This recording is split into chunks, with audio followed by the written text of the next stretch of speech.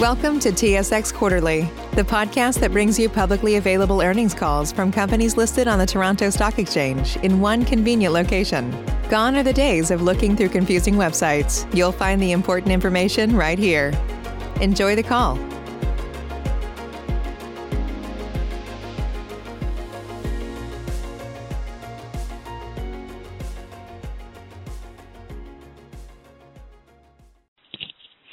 Good morning and welcome to the WildBrain Fiscal 2020 Fourth Quarter and Full Year Earnings Call. All lines have been placed on mute to prevent any background noise. After the speaker's remarks, there'll be a question and answer session with analysts. To ask a question during that time, please press star then 1 on your telephone keypad. If you'd like to withdraw your question, press the pound key. I'd now like to turn the call over to Nancy Chan-Palmateer, Director, Investor Relations at WildBrain. You may begin your conference. Thank you, operator. And thank you, everyone, for joining us today. Speaking on the call today are Eric Ellenbogen, our CEO, and Aaron Ames, our CFO. Also with us and available during the question and answer session are Josh Sherba, our President, and Daniel Neese, our EVP of Finance and Chief Accounting Officer. First, we have some standard cautionary statements. The matters discussed on this call include forward-looking statements under applicable securities laws with respect to WildBrain, including but not limited to statements regarding future investments by the company, the impacts of COVID-19 on the company and its business, the business strategies and operational activities of the company, and the future financial and operating performance of the company. Such statements are based on information currently available and are subject to a number of risks and uncertainties. Actual results or events in the future could differ materially and adversely from those described in the forward-looking statements as a result of various important factors, including the risk factors set out in the company's most recent MD&A and AIF. Please note that all currency numbers are in Canadian dollars. For the question and answer session that will follow, we ask that each analyst keep to one question with one follow-up so that everyone has a chance to ask questions. If you would like to ask an additional question, please rejoin the queue. Please note that we are all in separate locations for the call today, so we do appreciate your patience if we encounter any lumpiness as we steer through the Q&A. I will now turn the call over to our CEO, Eric Ellenbogen. Thanks, Nancy. Good morning, and thank you, everyone, for joining us today. I hope you continue to be well. This month marks 1 year since I joined WildBrain, and to be sure, it's been an eventful year, and I'd like to commend our global team for rising to the challenges and opportunities that we faced as a company during the past 12 months. But before I dive in, I'd like to acknowledge that diversity and inclusivity are front of mind for everyone at WildBrain. These are core values for us, and we've begun the important process of reviewing our diversity and inclusivity policies and practices across the company. We see this as critical to everything we do as content creators and as brand builders for not only today's kids, but future generations as well. It's meaningful for us to know that our content and brands are providing much-needed comfort and entertainment to families around the world. And in the face of global economic and social uncertainties, we're seeing strong demand for our content and premium production capabilities, as well as the endurance of our television and consumer products businesses. We've been very active in reorganizing and realigning the company to intensify our focus on creativity, digital media, and brands. And we've made great strides towards these goals, and I'd like to recap some of those advancements. First, the rebrand of the entire company as WildBrain has been extremely well received, both by our employees and by our partners and customers across the entertainment industry. The rebrand was not just cosmetic. It signaled for us a cultural reset across the company, unification of our global operations under a shared identity with common goals and increased collaboration. As part of the reset, we implemented a top-down global reorganization to ensure we are investing in resources for growth. And I'm really thrilled at the level of talent we've been able to attract so far. And I'll touch on a few of those key appointments. Michael Riley joined us as Chief Brands Officer and is now working with our new brand management team to spearhead our long-term strategy to build and reinvigorate our key brands.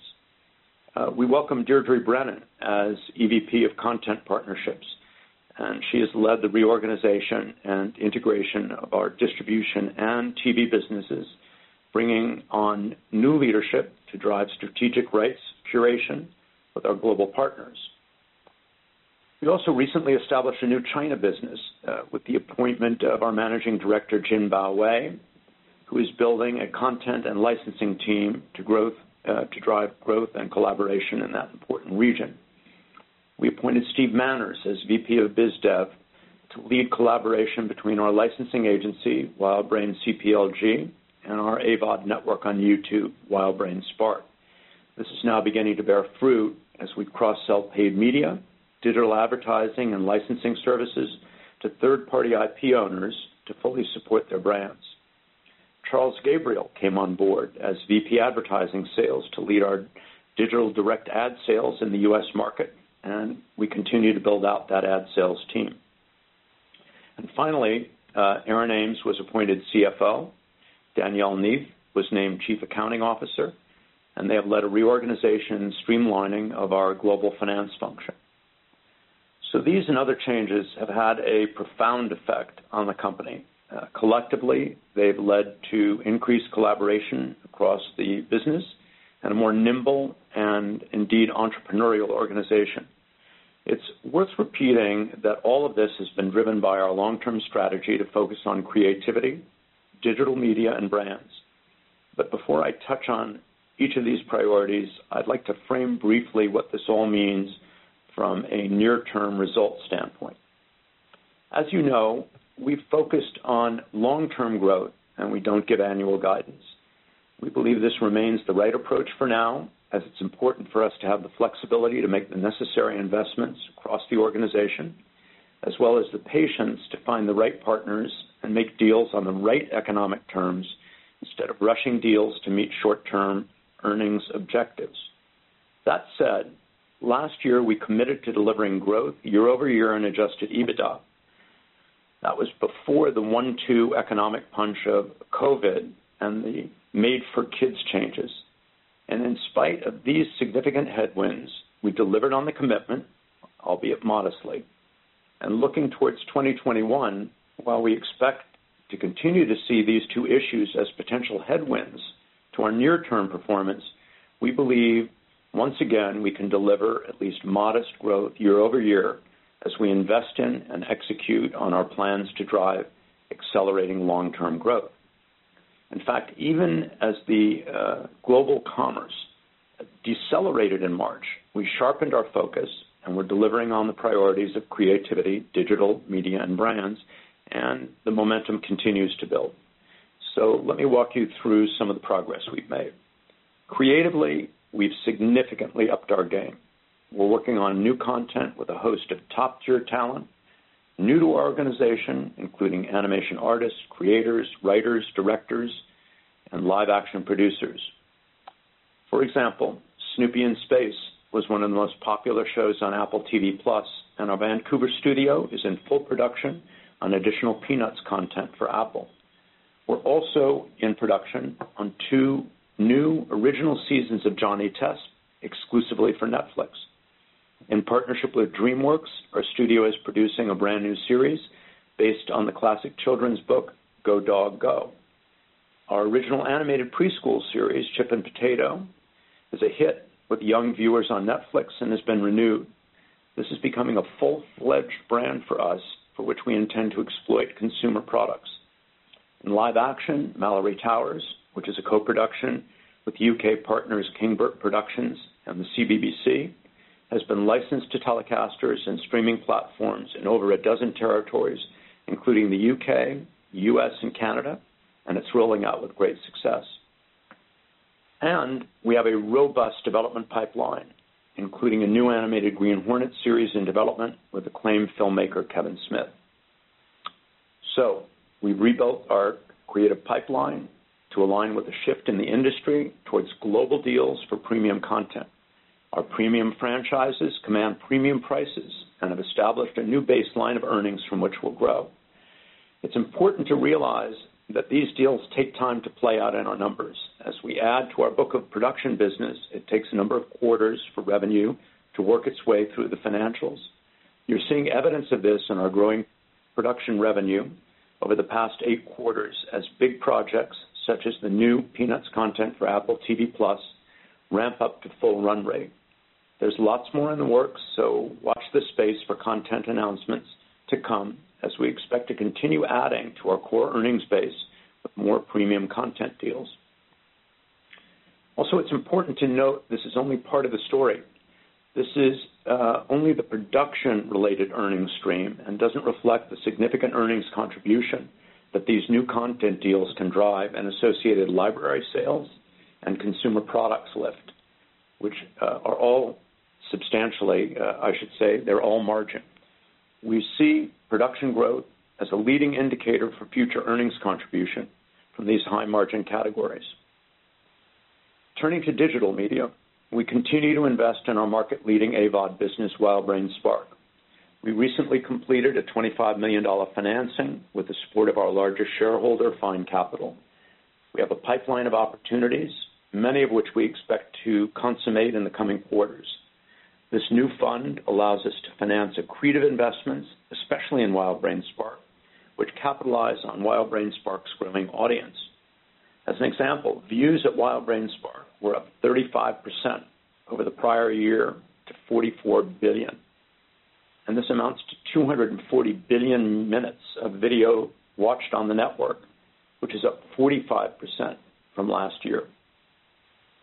We've started to see some modest improvements in advertising rates and revenue at WildBrain Spark, following declines precipitated by the Made for Kids changes at YouTube and by COVID-19 impacting global advertising.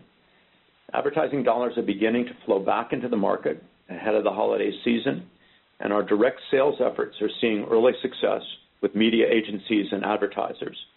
And in recent weeks, we've been conducting new optimization trials for ad placement on our network, which are contributing promising initial results.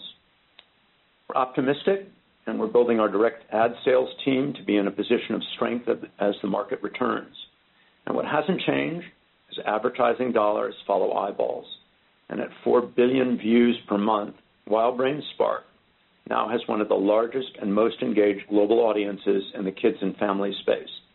In fact, measured by audience size, our AVOD network has now eclipsed many top kids' U.S. cable networks by reaching an average of 16 million unique American viewers monthly. And in terms of watch time, WildBrain Spark is number 1. As AVOD continues to overtake cable to become a preferred viewing destination for kids and families, our extensive audience reach and deep engagement present a huge opportunity to capture a larger slice of the $4.5 Hello, billion operator. Have we lost Eric? You'll bear with us, please. Hello? Hello? Eric is on the line. Oh, there we go, Eric. All right. I think we lost you there for a moment. All right. Okay. So I'll just pick up again that at 4 billion views per month, WildBrain Spark is one of the largest and most engaged global audiences in the kids and family space. In fact, by audience size, our AVOD network has now eclipsed many top kids' U.S. cable networks by reaching an average of 16 million unique American viewers monthly. And in terms of watch time, WildBrain Spark is number 1. As AVOD continues to overtake cable to become a preferred viewing destination for kids and families, our extensive audience reach and deep engagement present a huge opportunity to capture a larger slice of the $4.5 billion per year spent globally on kids advertising. WildBrain Spark is the destination to reach kids around the world.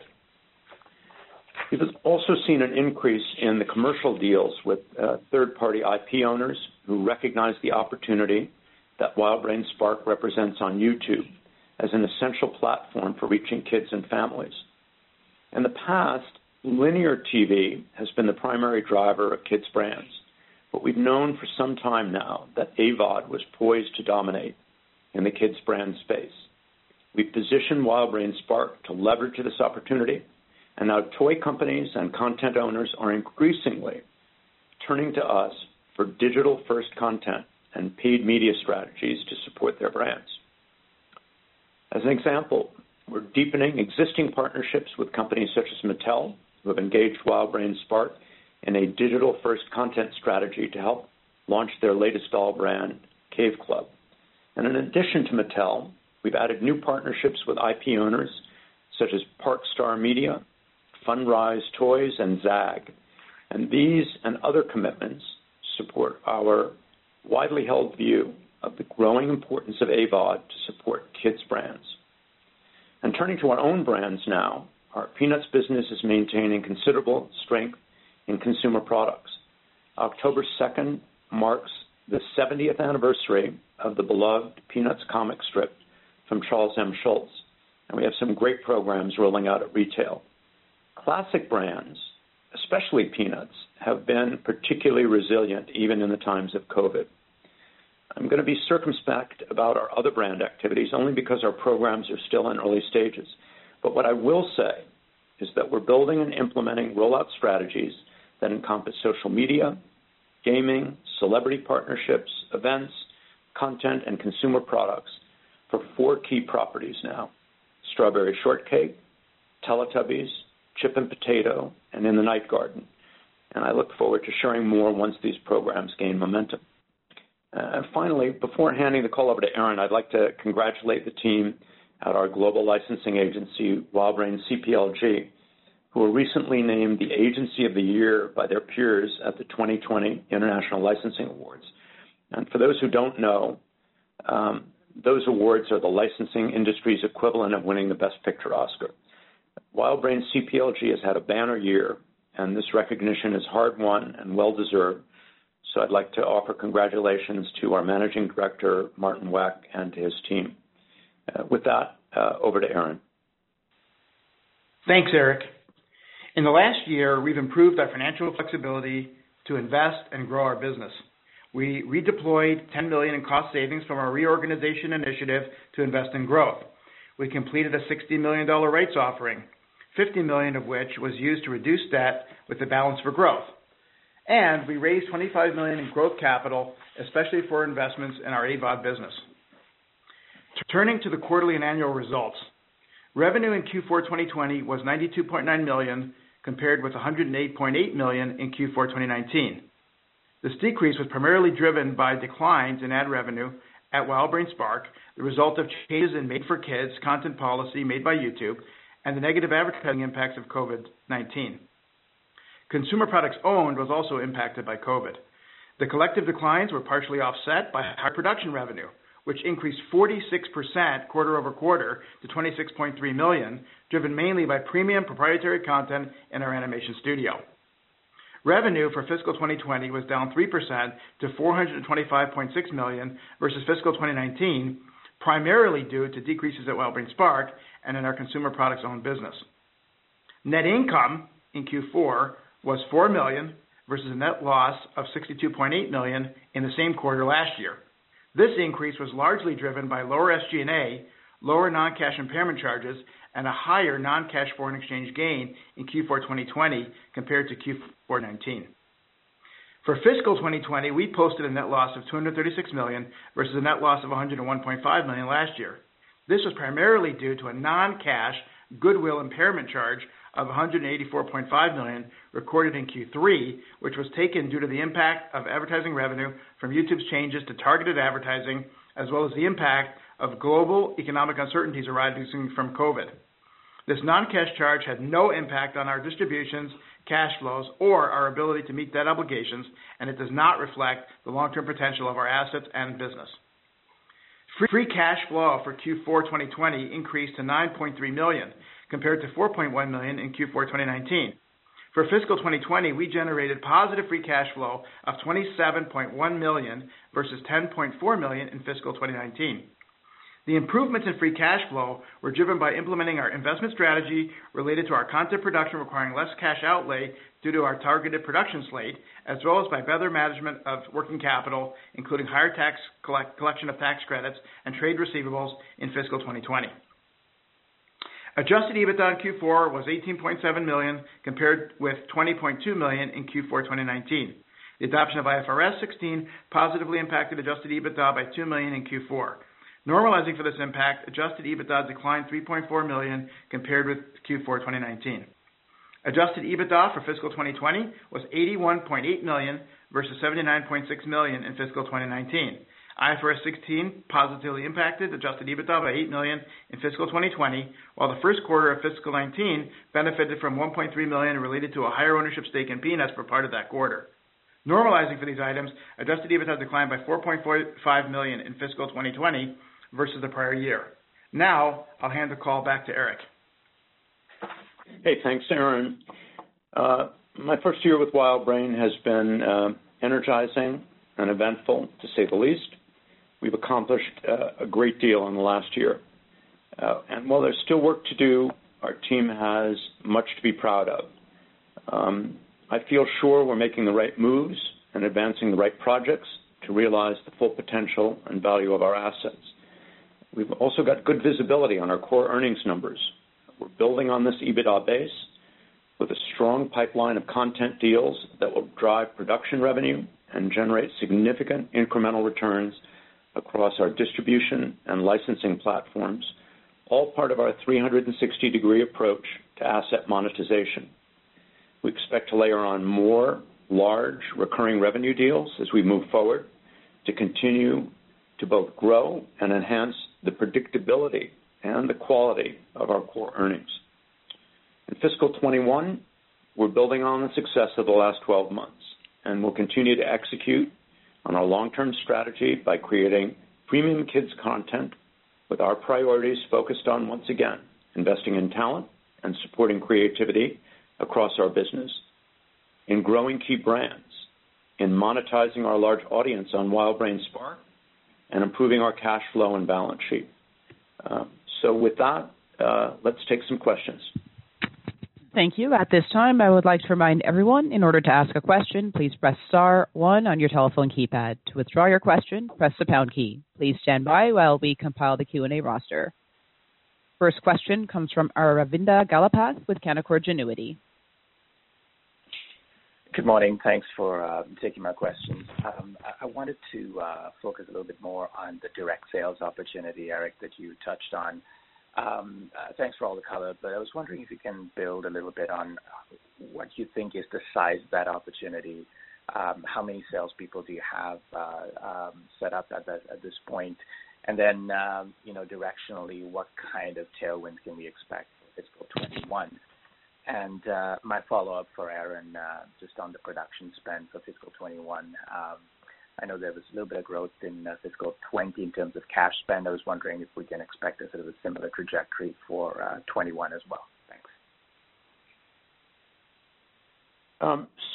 Thank you for the question, and I'll take the first part regarding ad sales and the sort of the status of what's going on at WildBrain Spark. So as to the size of the sales team, it's a build right now.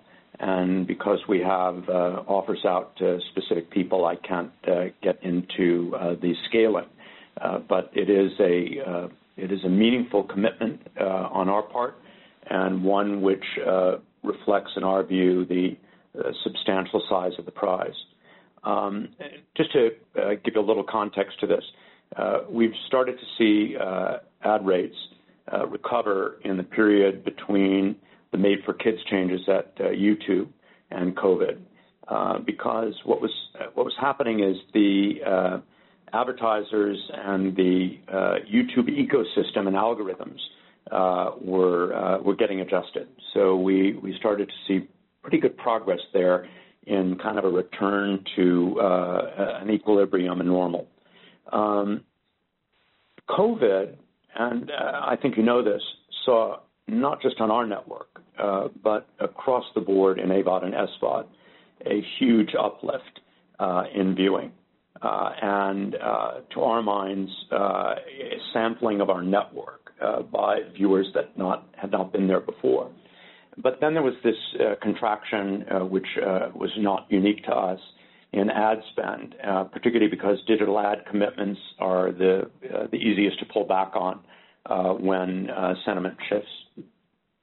But we still continue to invest in building our ad sales capability over the period just to take advantage of the short-term revenue, but to be poised, as I believe that we are now, to take maximum advantage as the market returns, and it's returning.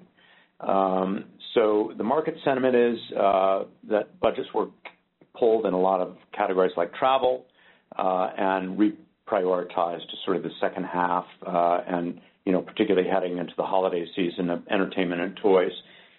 So in the markets where COVID is getting under control, we're definitely seeing a bounce back.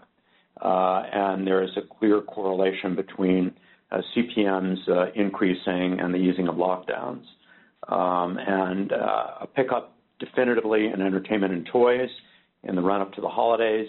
Advertisers have to spend, and we're investing in the midterm in direct ad sales, and just constantly monitoring and keeping things in line with our business contingency plans. That's sort of the picture around ad sales. I hope that answers the question. Aaron? Yeah, thanks, Arvind. So I guess I'll talk a little bit about free cash flow, and then I'll talk a little bit about production. So we took deliberate steps over the last a couple of years to manage the cash flow profile of our business, and to really take a strategic view of the type of investments that we want to make in order to better manage our balance sheet risk. So overall, we're very careful where we take the risk, and we want to make sure that we have appropriate returns. So that's why our cash flow profile has been improving. As far as production, we see this as a growth area for us, and we do have more visibility than we've ever had before as to our pipeline. And so there will be some more spend for production. However, as you know, that is funded through specific debt for each production, so it doesn't really affect our corporate cash flow. Thank you. Next question comes from Adam Shine with National Bank Financial. Please go ahead. Good morning. Eric, I know you're not giving any specific guidance for this year, let alone going forward, but curious, in the context of what might be a ramp up in some of this sort of premium proprietary production activity. Last year, 49 half-hour proprietary deliveries versus 55 the prior year. Obviously, a very big move, maybe timing, but nevertheless a very big move in Q4. How should we think about, sort of the potential step up in deliveries, whether you can talk to this year or maybe within the context of a sort of 1 to 3 year dynamic in terms of what could be, the sort of new normal. And then second, arguably a bit of a follow-up, also mentioned in your presentation deck is, efforts to do a bit more in the way of toy exploitation. We've seen in the past, some efforts in this regard, Teletubbies through Spin Master that, unfortunately didn't necessarily go anywhere. But can you speak to, some of the efforts here and, what we might expect perhaps, in fiscal 2021 in this area and or arguably, heading into the back half of calendar 2021, your H1 22. Okay, thanks. All right, thanks, Adam, for the question, and I'm going to ask Josh to participate in this as well, speaking to the production ramp up. One thing that I would say is that the metric is not necessarily around the quantum of half-hour equivalents produced, because the thing that we're seeing both in the market and the attractiveness of our content is that it's going premium. and that means that the revenue per episode increases. As far as I'm concerned, the long tail and value of those assets are enhanced. And the other thing that we're very focused on is content production that also drives library value. So it is a combination of new original productions, but also the harvesting effectively of our library assets. And what I spoke to earlier is the knock-on effect, which is considerable in terms of consumer products and ancillary markets.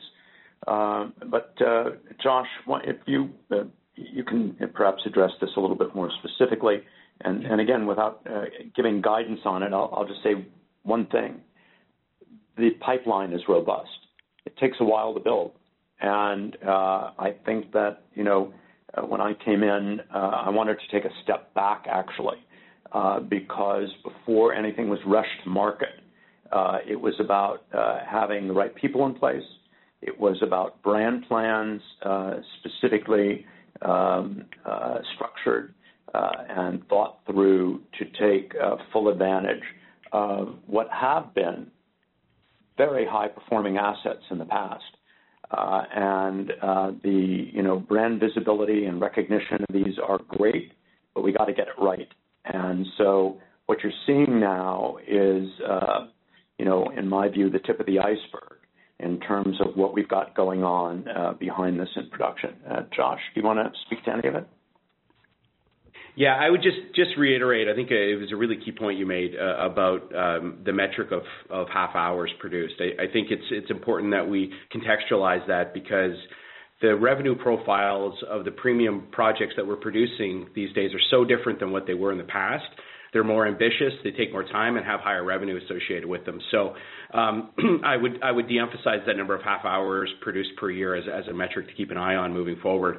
And then just to be specific, I think that we've announced that we're producing a new Johnny Test series for Netflix, which we're really excited about. But in connection with that, we were able to license the library to Netflix as well. And we think this is a really interesting model for a company like WildBrain that has meaningful IP and depth of library, and one we expect to replicate in the future. Adam, would you like to, with that, address the second part of your question again, please? Yeah, the second part of the question was, reference in your presentation deck to, efforts to build out some toy brands, greater exploitation on the toy side. And, we've seen in the past where there was a prior push pre-your administration, in terms of the launch of Teletubbies through Spin Master that didn't get a lot of traction. But wondering, what some of your, areas of initiatives might be in regards to pushing toys, and whether that's something that can materialize this year in terms of traction or revenue, or something to think about going into the holidays maybe a year from now. Got it. Okay, so let me take it in two parts. One, I think we are seeing, as I alluded to in my remarks today, a significant move on the part of toy companies to AVOD and a digital-first strategy. It's been very interesting because I find that these things lag, and you can, I've been around long enough to see what happens in, the shift from, broadcast to cable, and now cable to, digital and on-demand networks. And there's been, completely supported by the data, an enormous shift of audience to on-demand. And we're seeing, as a matter of fact, in, homes with smart TVs, which is where it's going right now, huge co-viewing numbers and on-demand dominating what was a linear environment. So we've got that platform now. So I think that there is not, as there has been in the past, an exclusive dependence on just the toy companies in order to move things. We're pulling together our AVOD network with our brand plans and other efforts. The other thing that's happened, I think, in the past, and I don't think our company was unique in doing this, is rushing stuff to market.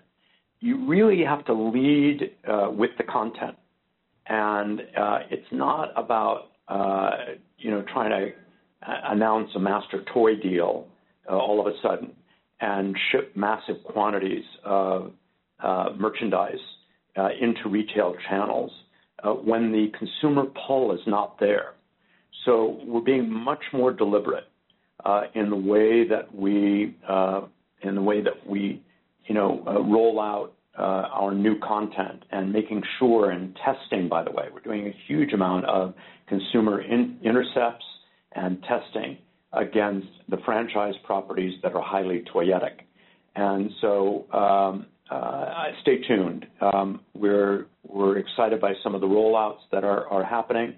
One of the things I cited as an example is where we get content traction first. It's like chip and potato on Netflix. You never know where the next hit is going to come from, and that happens to be one of them. And so as opposed to trying to build toy as that content was launched, we're now seeing traction on the content. It's ended up with new production orders. We know the audience is building for that. We're continuing to promote it. And so we're now going to chase on consumer products as opposed to lead with it. I also think it's worth reflecting that, having been at Marvel and seeing the time that it takes in order to get traction, that we need to be, very deliberate in the way we do the rollouts. Peppa Pig is a great example. I mean, what an incredible property that is. But, it grew from 35 licensees over the period of a decade to 1,500 globally. But it was about content investment. It was about distribution investment and extending into new categories. And that's what really built the business. It was brick by brick. And so, I tend to believe if something grows like a weed, generally it's a weed. And I think we're looking for oaks instead of weeds. Okay, sounds good. Appreciate it. Next question comes from Drew McReynolds with RBC. Please go ahead. Yeah, thanks. Thanks very much, Eric.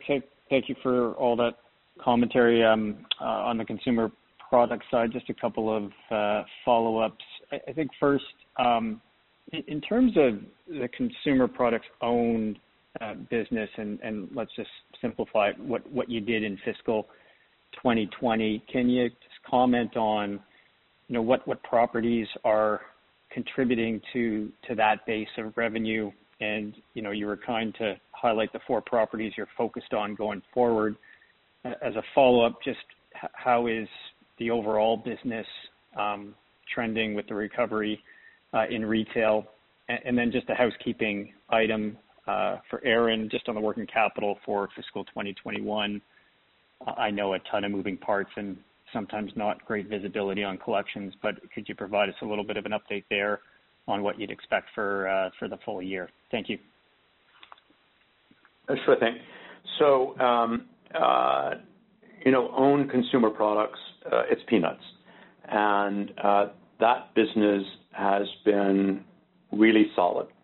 And even in the face of COVID, one of the things we're seeing, fortuitously, is that classic brands are dominating. Not just Peanuts, which is a top 10 brand, but we're seeing it across the board. As retailers are more conservative, certainly we're enjoying online sales, but we're seeing an uptick in the number of approvals and licensees coming on board, which is a good leading indicator. No question, it's comfort food. So we benefit not only by, those intrinsic trends in retail, but I think the competitive set has changed because there's greater reluctance until retail stabilizes to move to new and unproven brands. And then, of course, we've seen what's happened with the studio distributors and theatrical release schedules and, which tend to be big drivers in the rollout of consumer product campaigns, and they're not happening.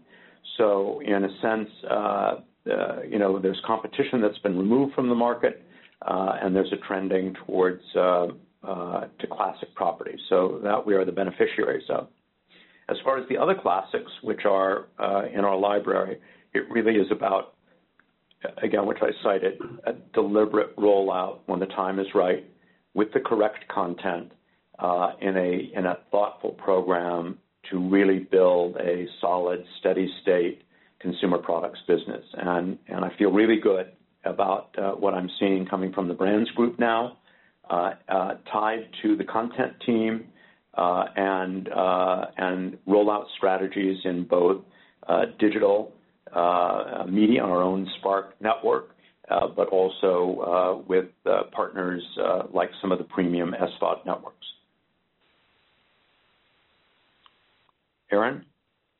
Yeah, thanks. And Drew, what I would say is we've been, prudent and disciplined in managing the investments and really managing risk around our balance sheet, and we'll continue to do that. We've made also a number of improvements in how we manage working capital and collect working capital, and the focus is still there, and I expect that to improve. So I expect that the free cash flow should improve next year, given all the work that we're, as well as the disciplined approach and strategic approach that we're taking with our balance sheet. Okay, thank you. Next question comes from Drew McFadgen with Cormark Securities. Oh, hi. Yeah. So I saw that you guys started to deploy or tap some of the capital that Fine, agreed to fund. And I was just wondering when we might start to see the benefit of that show up in your results. The answer is soon. So the opportunity set is considerable. The way that I defined it was first perfecting rights in our existing IP catalog. Since my arrival, we've been scrubbing that catalog to identify the long-term value assets that we have, and to the extent that the rights are not complete, completing those rights. Second area of emphasis has been in partner deals and opportunities associated, which is related to the first category at WildBrain Spark. And again, we have a whole set of partners, proprietary content, and other areas that merit investment. And one of the benefits of the structure that was created around this that you may be familiar with is that it has no impact whatsoever on our leverage ratio. But the flip side is that it's going to be accretive because we have the capability to upstream the cash that's generated from the growth opportunities. So we're seeing a lot of deals out there in the current environment, and I think it's something that we well anticipated, and we're able to get a huge vote of confidence from our leading shareholder, allowing us to go out and acquire these assets. So I can't speak to specific negotiations. I see most of these deals as near term, and I think that we will soon deploy, fully the entire fund. Okay, so we should start to see the benefit of that show up in the fiscal 21 year then, correct? Again, I don't want to give when returns start to come because, many of these things are, again, perfecting, asset value in catalog that we already have. It's about accretive investments, and with the deployment of the capital, it's our expectation that we're going to begin to see returns soon.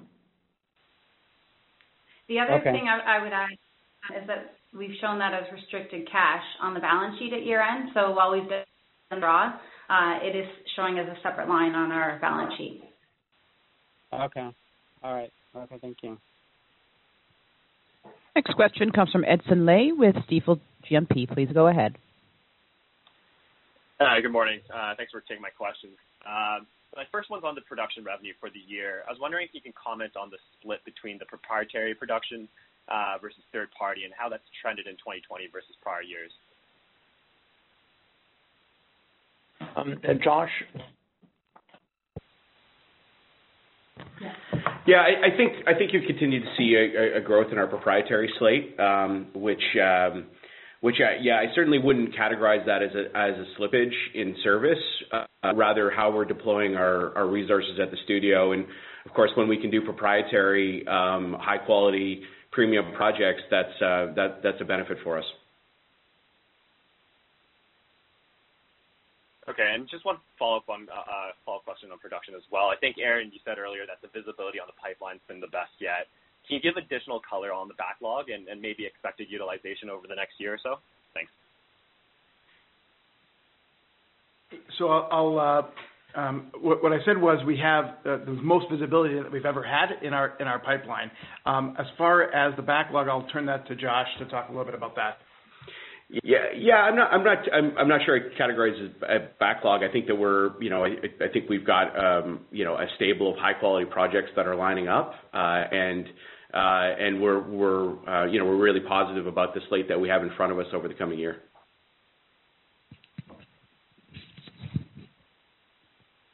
Okay. Anything on utilization or? Utilization specifically at the studio? Yes, correct. Yeah, I think we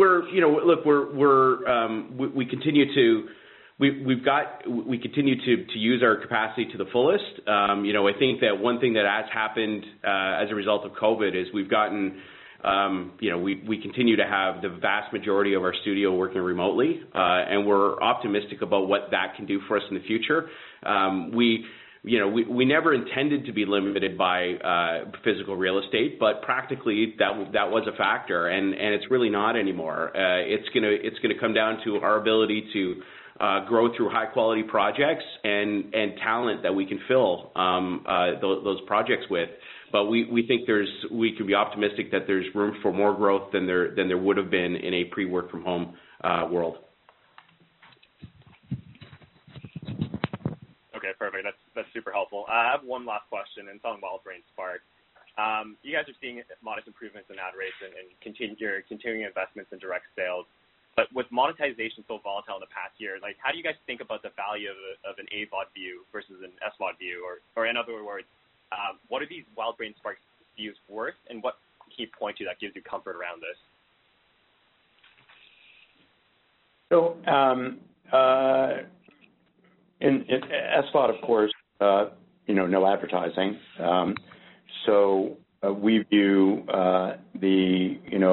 our program strategies in SVOD as building library and as awareness. And one of the things, incidentally, that we're seeing now, and it's really interesting, is our ability, which as a matter of policy had not been the case in the past, to use our AVOD network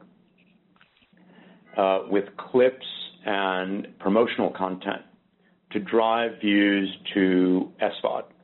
So the discovery process has been made incredibly easier, and I think there's a lot of enlightenment and learning among the SVOD players in the use of AVOD as a funnel for viewers.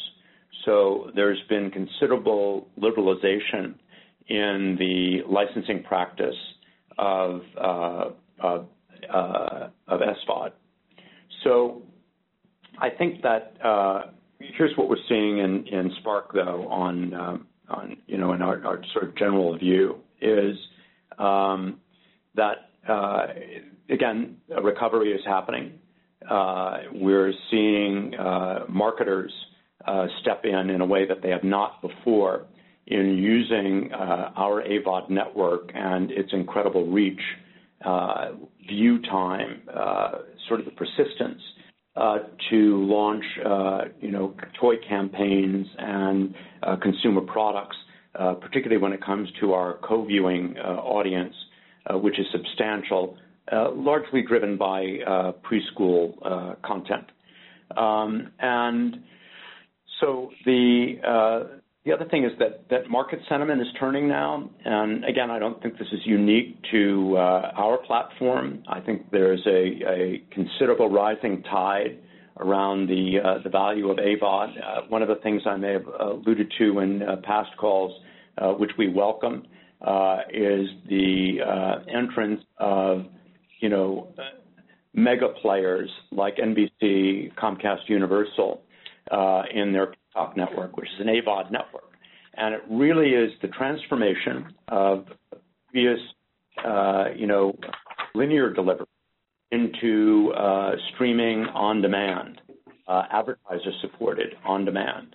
And I think that is going to be, great for the market because the measurement tools, the ad sales forces, the focus on AVOD delivery is good for everyone who is in the AVOD business. And as the leading network in the category, we should be a substantial beneficiary of those changes.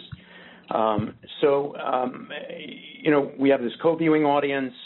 We have watch time. All the data is pointing in the right direction as far as the traction that we're receiving and total engagement.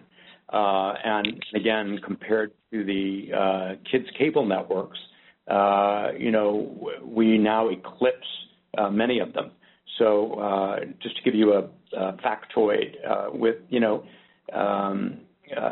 cable networks in the U.S., we have greater reach now than Cartoon Network, PBS Kids, and Nick Kids. I mean, that is a tectonic change in the nature of viewing habits in the market, as well as an engagement.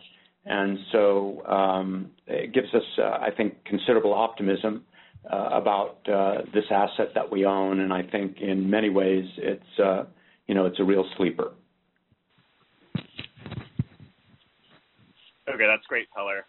That's all my questions. I'll pass the line. Thanks. And at this time, I'll turn the call over to Ms. Chan Palmatier. Thank you, everyone, for joining us today, and stay well, and we look forward to updating you next quarter. Have a good day. Thank you. This concludes today's conference call. Thank you for participating. You may now disconnect.